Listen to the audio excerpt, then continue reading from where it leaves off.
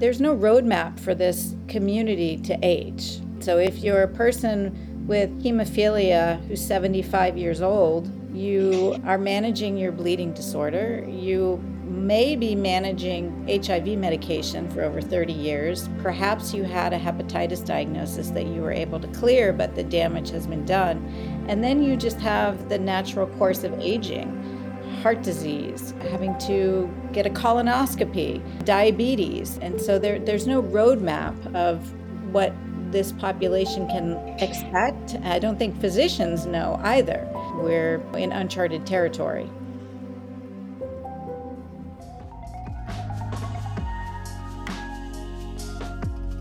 Welcome to the Global Hemophilia Report, a podcast led by science, curiosity, and storytelling.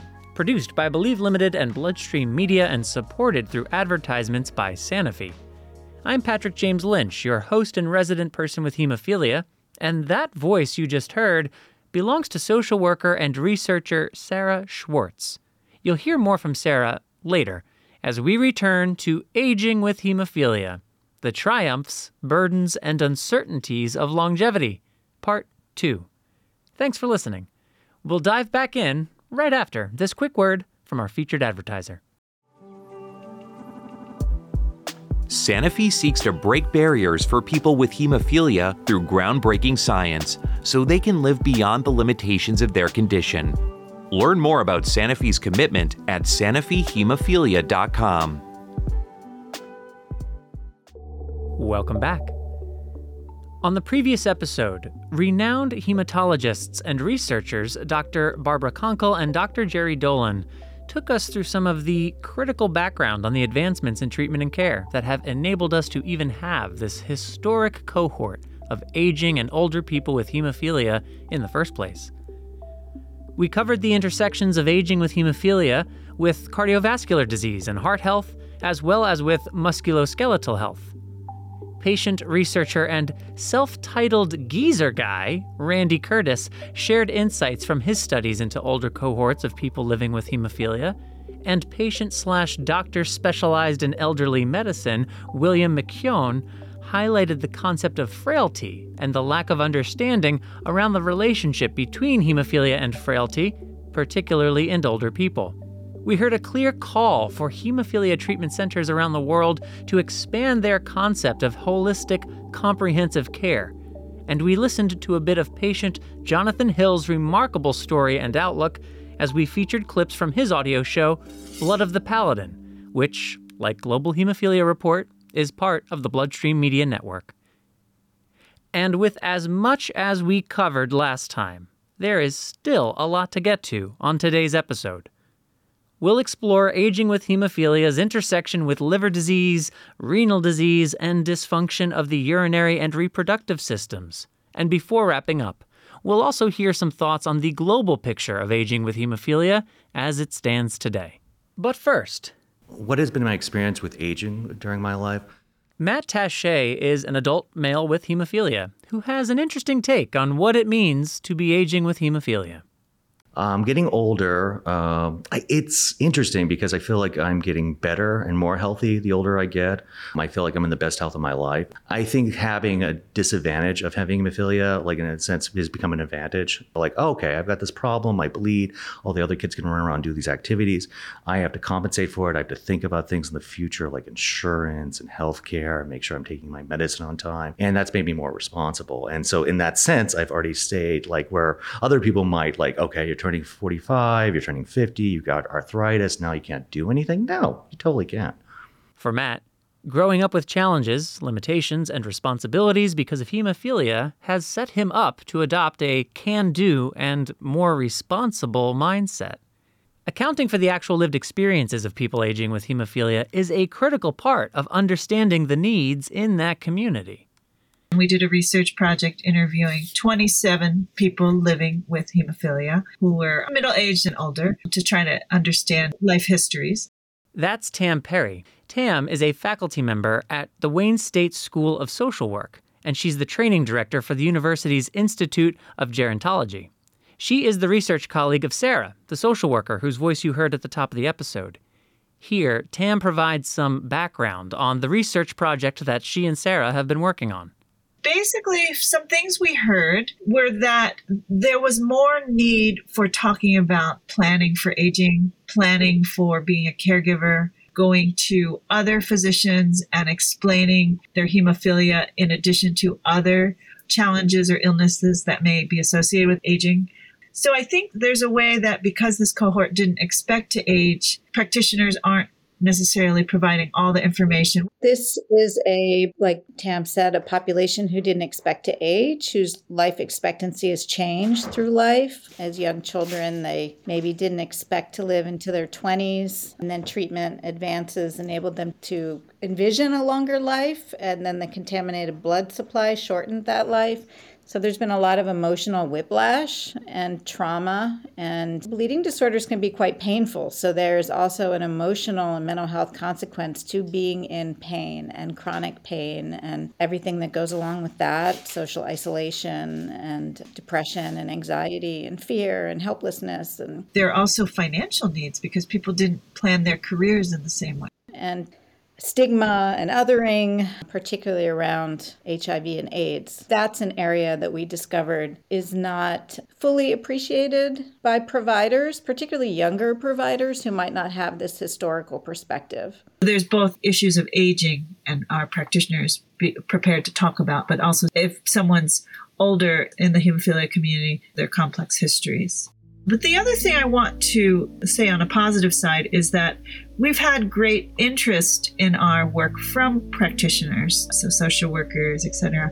And, many of them, maybe they didn't sort of think about this intersection as much as Sarah and I have, but I think the work they do on the ground every day is helping people navigate through this. The other thing that's really apparent is this need for the intersection with different people in the community. So from what we understand, some people are very involved, and then some people really are very distanced. In our interviews, we met people, and it was remarkable to me at an older age that they said they do not know a single other person with hemophilia. Each generation gets better and better, and that's what hemophilia is all about. This is Mike Hargett, another fellow blood brother with hemophilia, reflecting on aging with hemophilia. With me and aging, I'm very in touch with the community and the support to be like, hey, did you have a radioisotopic synovectomy? I did too. That's cool, man. Like, you can only talk about certain things with other people that have gone through it, but also if you can talk about it and joke about it, makes it like less of a like, oh my God, we're aging sort of thing. It's like we're aging, it's cool, now let's see what's next, So this idea of sort of peer support as people are living longer is also something that could really be expanded. What findings from your research do you believe to be most pivotal as it relates to the psychosocial impact of aging persons with hemophilia and for the purposes of directing future research? For me, one of the most important takeaways was the role that trauma has played in the lives of these individuals and rethinking complex trauma and post-traumatic stress disorder associated with having disease and disability, invisible and visible disabilities, and what that looks like throughout the lifetime, as well as these complicated historical points in time around, the AIDS crisis and hiding. And, there's a lot of trauma in this community that is not well represented, I think, in what exists and is not discussed in medical schools or in graduate social work programs or psychology programs, or maybe even with physical therapists and occupational therapists.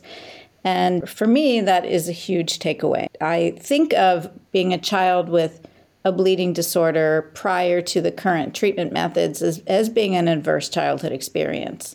And there's a lot of literature on adverse childhood experiences and health outcomes, but we haven't really associated that with bleeding disorders. One of the other next steps we're interested in is calling attention to issues of gender, because women have different experiences than men as they age in this community. And then the other thing I think is making sure variation of all kinds are recognized. Their stories are investigated and documented. So, for instance, one very concrete follow-up we would do to our first project, if funded, would be to look at people of color experiencing aging with hemophilia and how that may or may not differ from sort of what we heard in our first study. So that's very important. But also to understand more of the barriers to be part of the community, language issues, or you might have sort of fears or concerns about coming into treatment centers, et cetera. So trying to get at subpopulations that maybe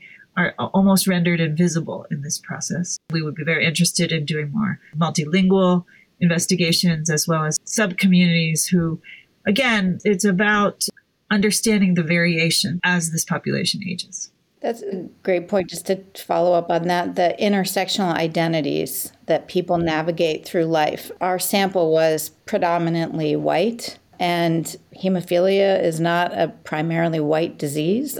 So it is important to collect information from people to understand the intersectional experiences around race, gender, rural versus urban, language barriers. We do know that there are groups of people who come to the United States for treatment when they cannot receive it in other countries. So it would be interesting to look more at that as well.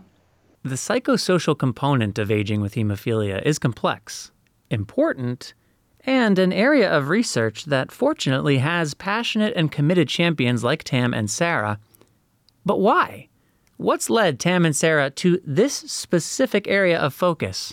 They tell us right after this quick break. Hemophilia A and B are both bleeding disorders.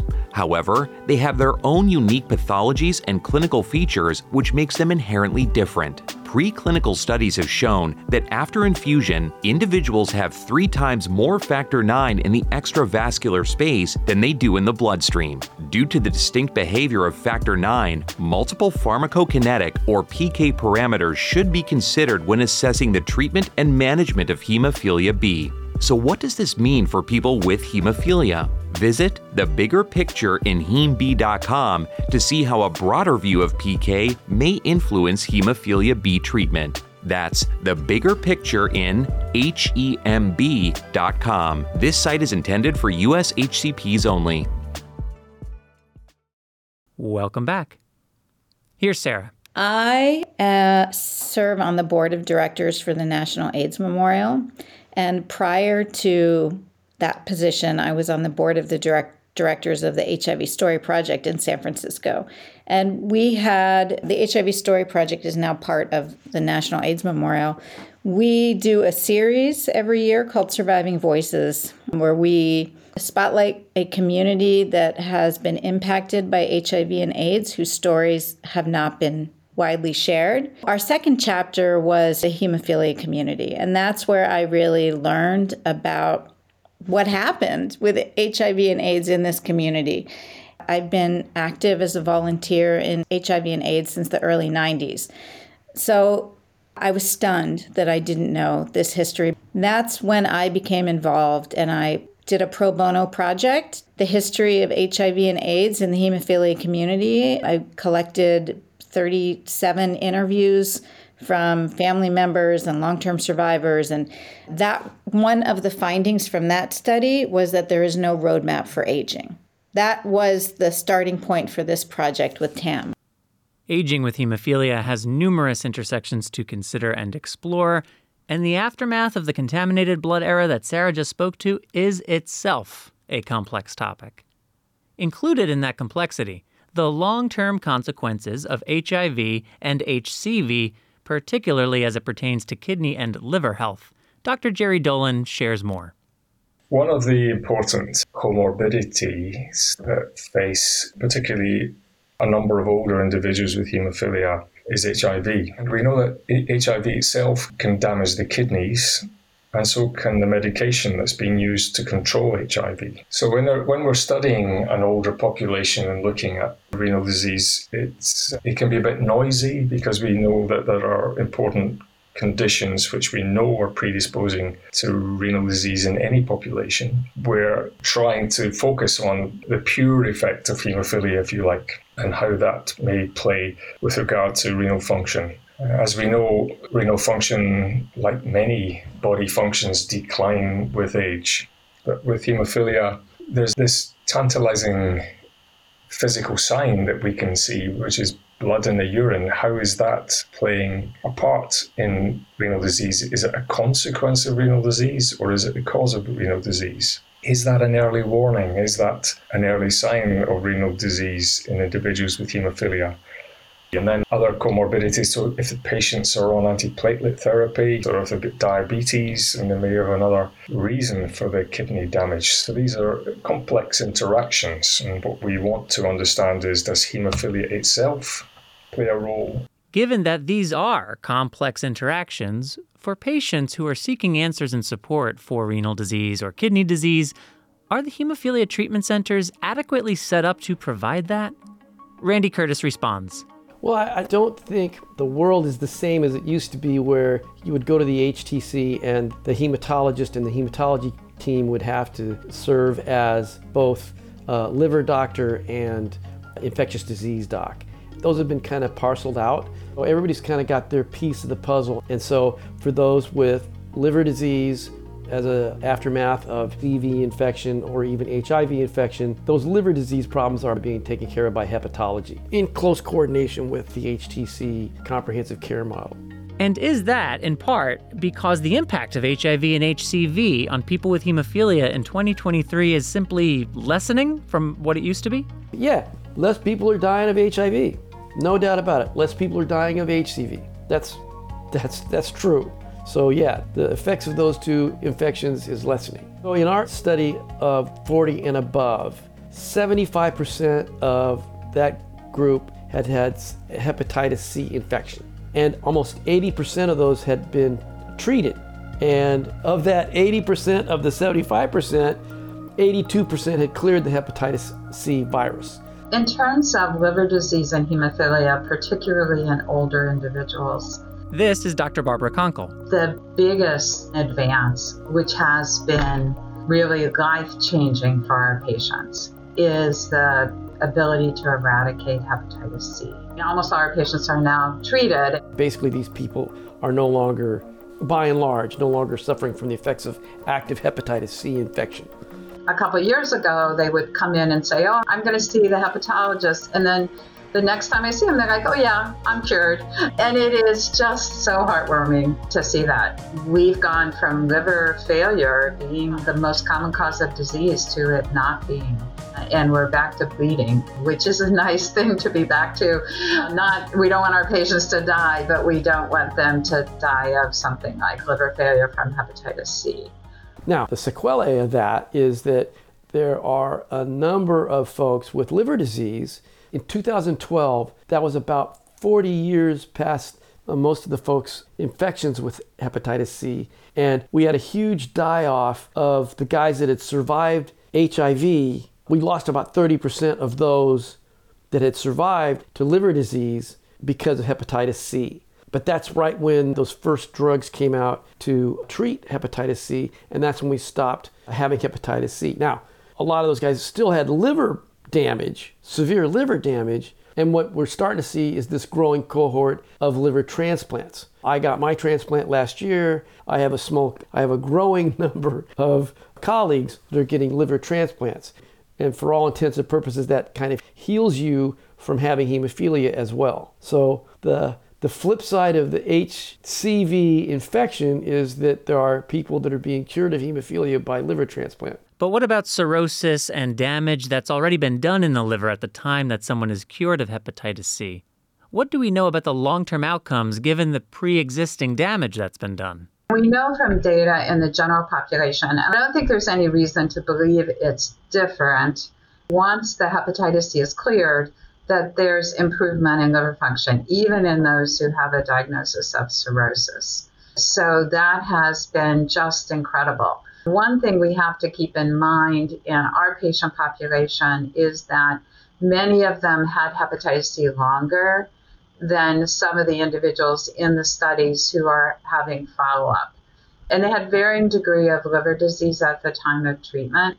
And my understanding is their amount of fibrosis they have in their liver at the time of treatment is important in terms of a long-range risk of liver cancer, even though their liver will continue to get better. So those are things we still have to pay attention to. What about liver disease as it relates to gene therapy and a person with hemophilia's candidacy for gene therapy, given everything that we know about the role of the liver in that process? So in terms of gene therapy and particular issues related to the liver, I've been intrigued by the age of clinical trial participants, because in the beginning it was a lot of older individuals who really were doing it altruistically.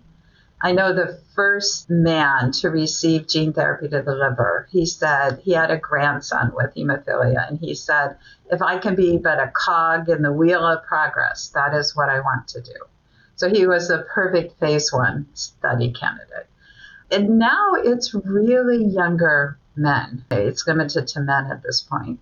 And so as we get to older individuals, their livers have mostly seen hepatitis B and cleared, and seen hepatitis C and cured by medication. And that's not true of everyone, but that's true of many. And there are a lot of unanswered questions there, and we have to discuss that with our patients. We haven't really addressed is what happens to these guys that get gene therapy. That's going to change some things when that happens. There was a man in his 60s in a factor IX gene therapy trial who developed liver cancer. And there was very extensive study, and the data are strong that it is not associated with the gene therapy. But I think it gave us all a little pause to say, look at this man's other risk factors for liver cancer, and would we want to have him get gene therapy in the setting of all those other risk factors? It was a lesson in being perhaps a little more cautious in that group. It's a whole new medical world, too. This is social worker and gerontologist Tam Perry again, during a follow-up phone call. So things that came up in our interviews about gene therapy, and I know this is very interesting and exciting as a next sort of medical trajectory. I just think we have to also make sure that we're understanding the lived experiences of aging and these options, and as medicine and medical advances continue. So that would be our stance as social scientists, is to make sure to understand the lived experience of this. And then specifically, because Sarah and I are both coming from a social work research background, is to understand how to support practitioners who are engaged on the front lines in this work, as well as to think about policies that need to be put in place and advocacy around these issues that probably in a lot of ways are things that weren't really foreseen, but are emerging for people. I do chair the steering committee for the World Federation of Hemophilia Gene Therapy Registry, which aims to follow all the patients we can who receive gene therapy long-term, and one of the areas of interest will be liver health, and we are collecting initial data on hepatitis B, C, HIV status. Moving next into the area of genitourinary health, or that which relates to genitals and urinary organs, as previously mentioned, Dr. Jerry Dolan belongs to a research collective called the Advance Study Group. Now, among the areas of interest to that group is the burden of renal and genitourinary dysfunctions in men who are aging with hemophilia.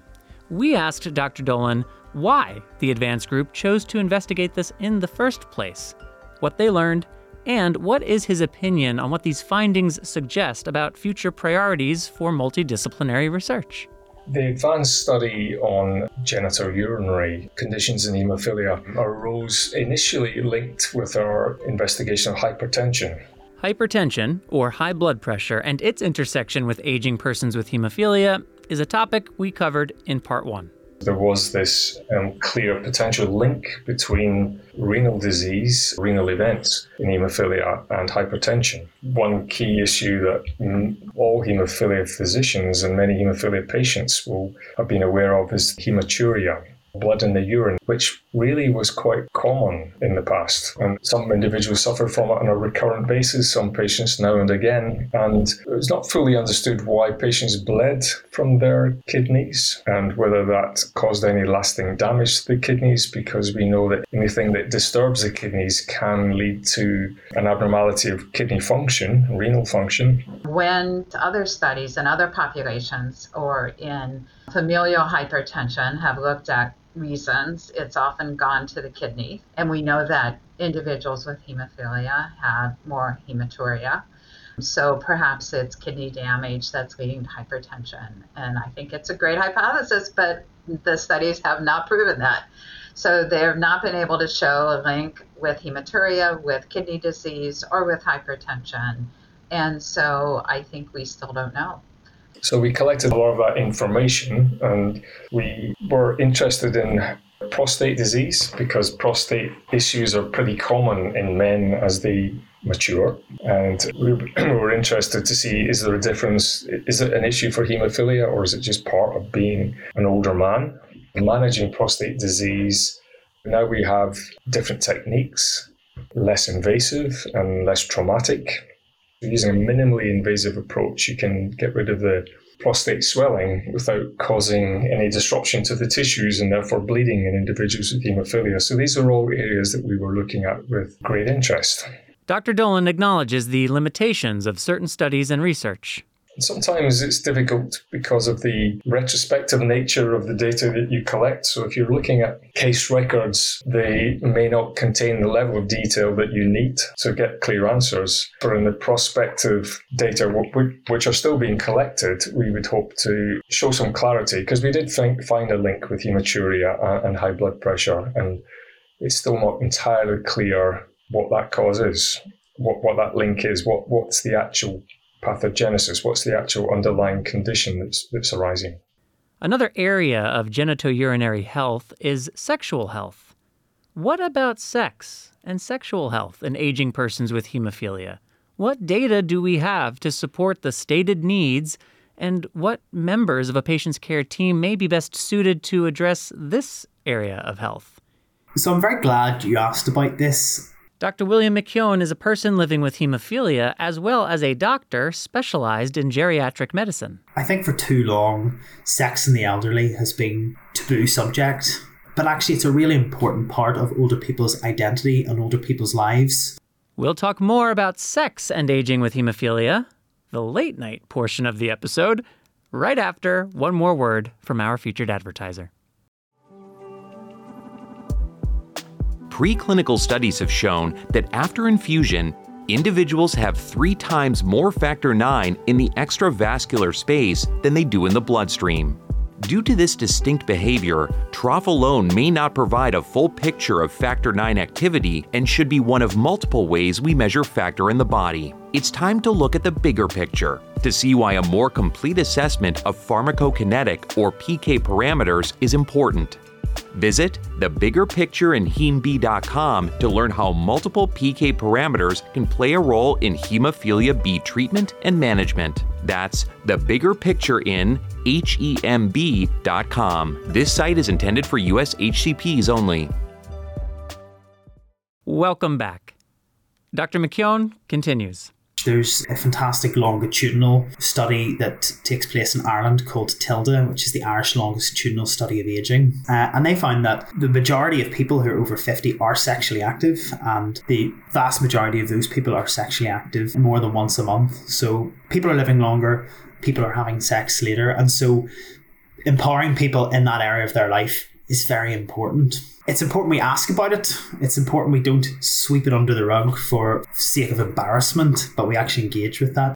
Often sexual health has multifaceted drivers. So yes, cardiovascular health, particularly for men with erectile dysfunction, poor cardiovascular health increases your risk of erectile dysfunction and vice versa. But there are also psychological elements that are very important and relationship elements. And I think a geriatrician is actually somebody who's well placed to help patients in this area, because it needs a holistic approach that doesn't just look at single systems, but looks at people's psychology, looks at their social circumstances, their well-being, as well as their cardiovascular risk. Given Dr. McKeown's or Will's dual role as both a person with hemophilia, albeit not a member of this aging persons with hemophilia cohort, and his role as a medical care provider specialized in elderly care, we asked him for his take on how the social needs of aging people with hemophilia are currently being met through comprehensive care models and how they are not, again, both from his perspective as a patient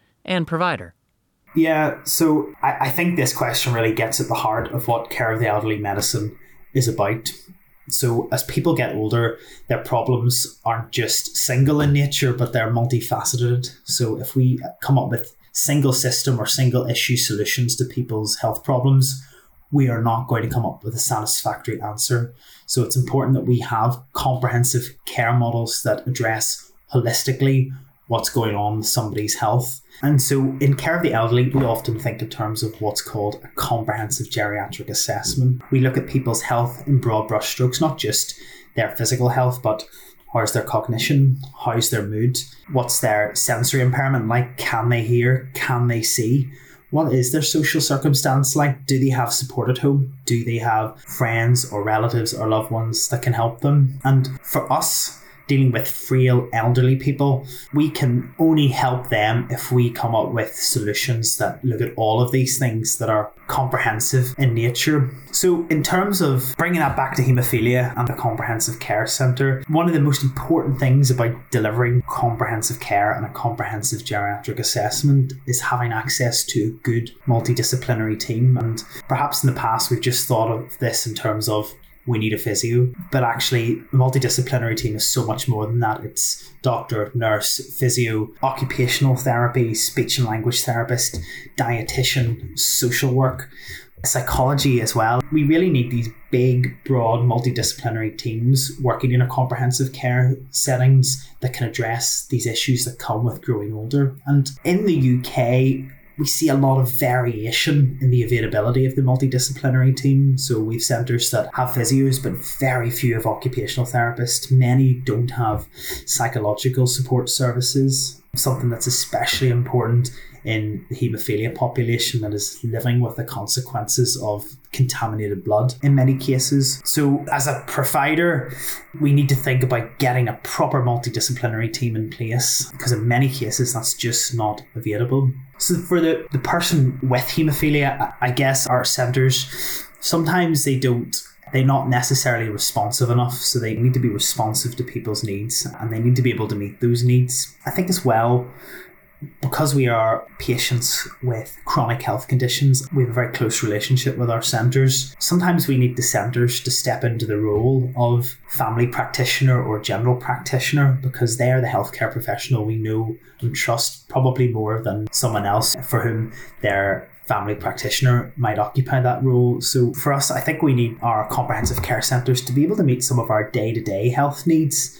as well, not just our haemophilia. Those remarks resonate with Dr. Dolan's remarks in Part 1, calling for haemophilia treatment centers to expand their offerings to include routine checkups, tests, and exams that would traditionally take place with a primary care physician for the same reasons that Dr. McKeown has just laid out here in Part 2.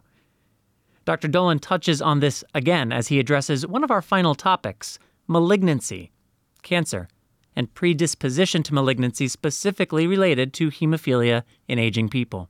One of the major issues with clinical studies in haemophilia is that inevitably you're looking at studies with relatively small numbers of patients. And we've known for some time, if you look at inhibitor studies or other studies in haemophilia, that you can generate different results from apparently similar methods applied to studying the question. And it's very, very important in this area of malignancy. So we know that not many things get better as people get older. And one of the other medical issues that arises in individuals as they age is that the risk of cancer generally increases. So if you're looking at a defined population such as haemophilia, it's really very important that you don't scare people by generating, say, for instance, an apparent increased risk of a certain cancer, or that we're not falsely reassured by an apparent lack of cancers. And so this is, I'm sure that everybody's aware that there's a general plea now that these single-center registers or single-center studies are perhaps replaced by bigger bodies of data through national registers, and then more importantly, probably international registers, so that we actually really have a good understanding about what, if any, actual risks exist, and perhaps understanding what we can do to change that.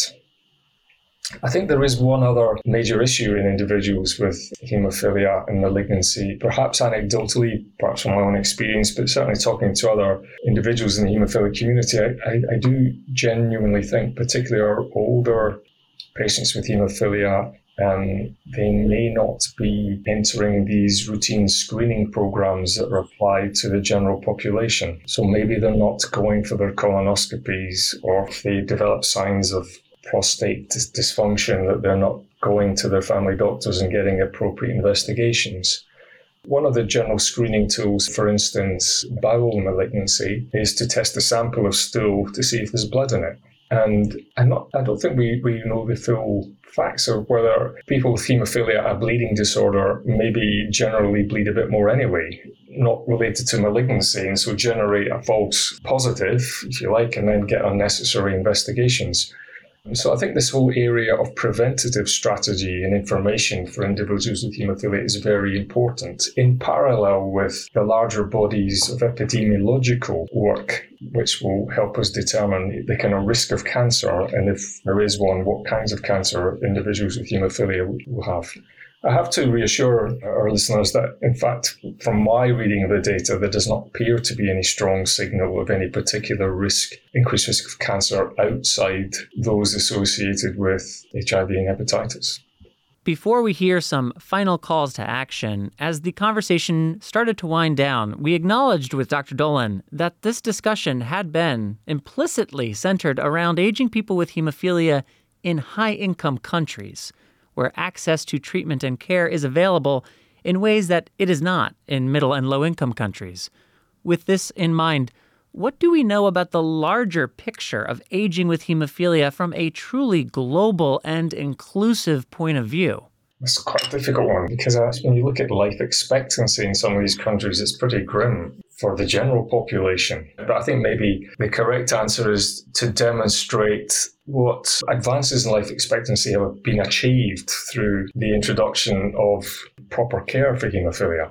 That, if you look in the so-called developed country, if you look back, pre-1940s, the number of individuals with haemophilia was tiny compared to what it is now. And that's all been generated by a proper approach to managing haemophilia, by understanding what it takes to deliver proper care for haemophilia. And I would say number one is safe and effective factor concentrate, safe and effective replacement therapy.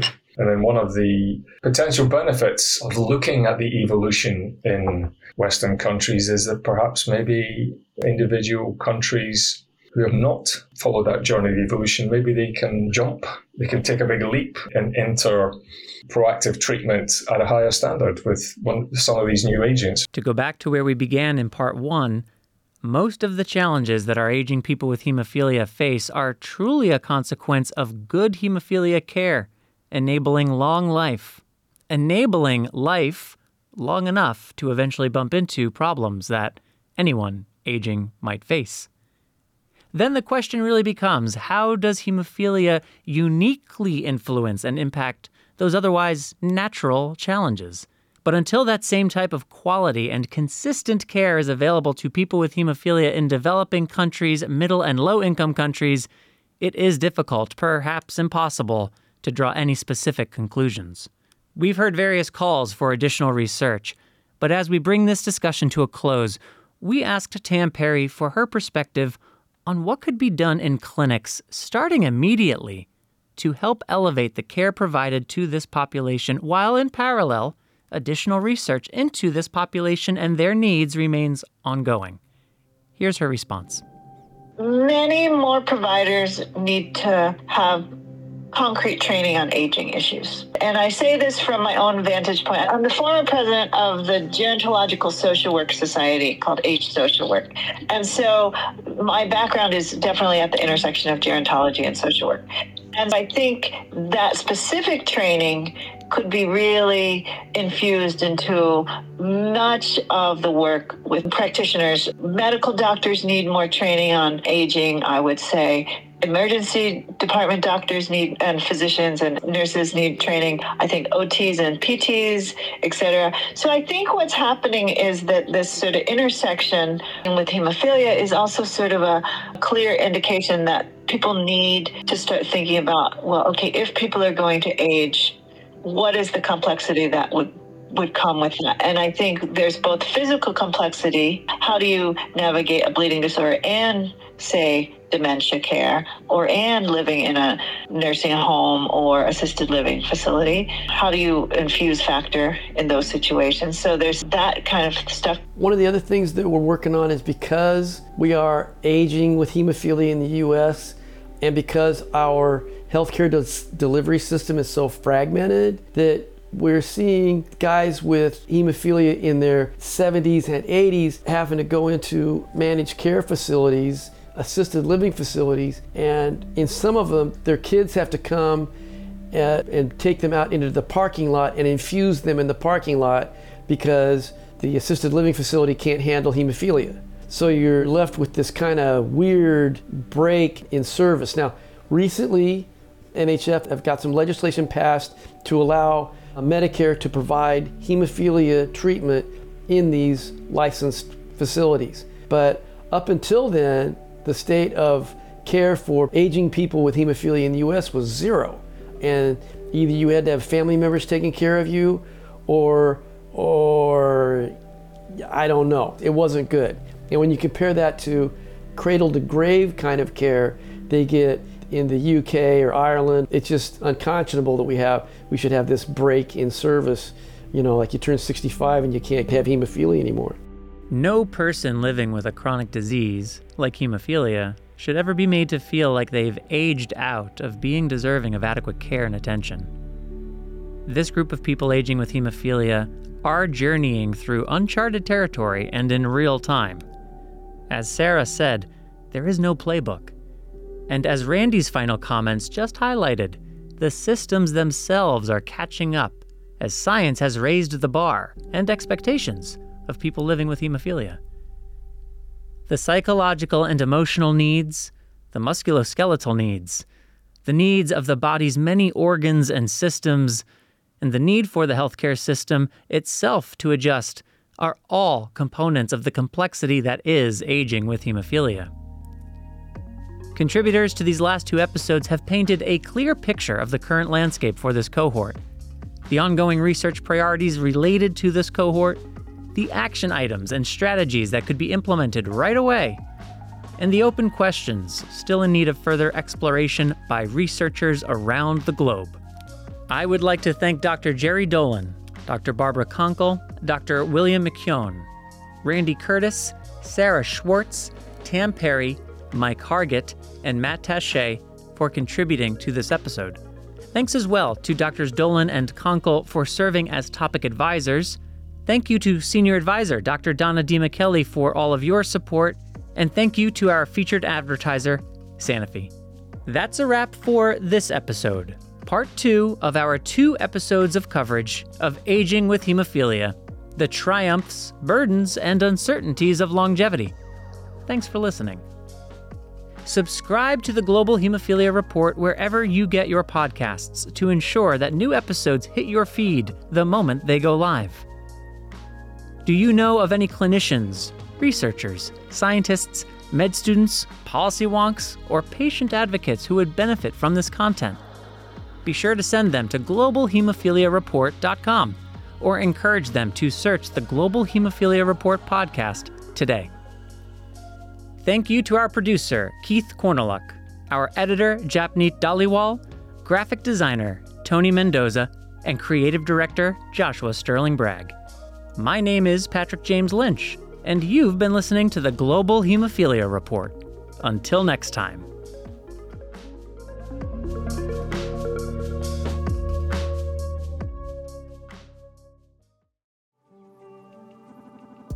Sanofi is committed to bringing new perspectives and bold innovations to the global hemophilia community. Learn more about how Sanofi is committed to breaking barriers and supporting the community at sanofihemophilia.com.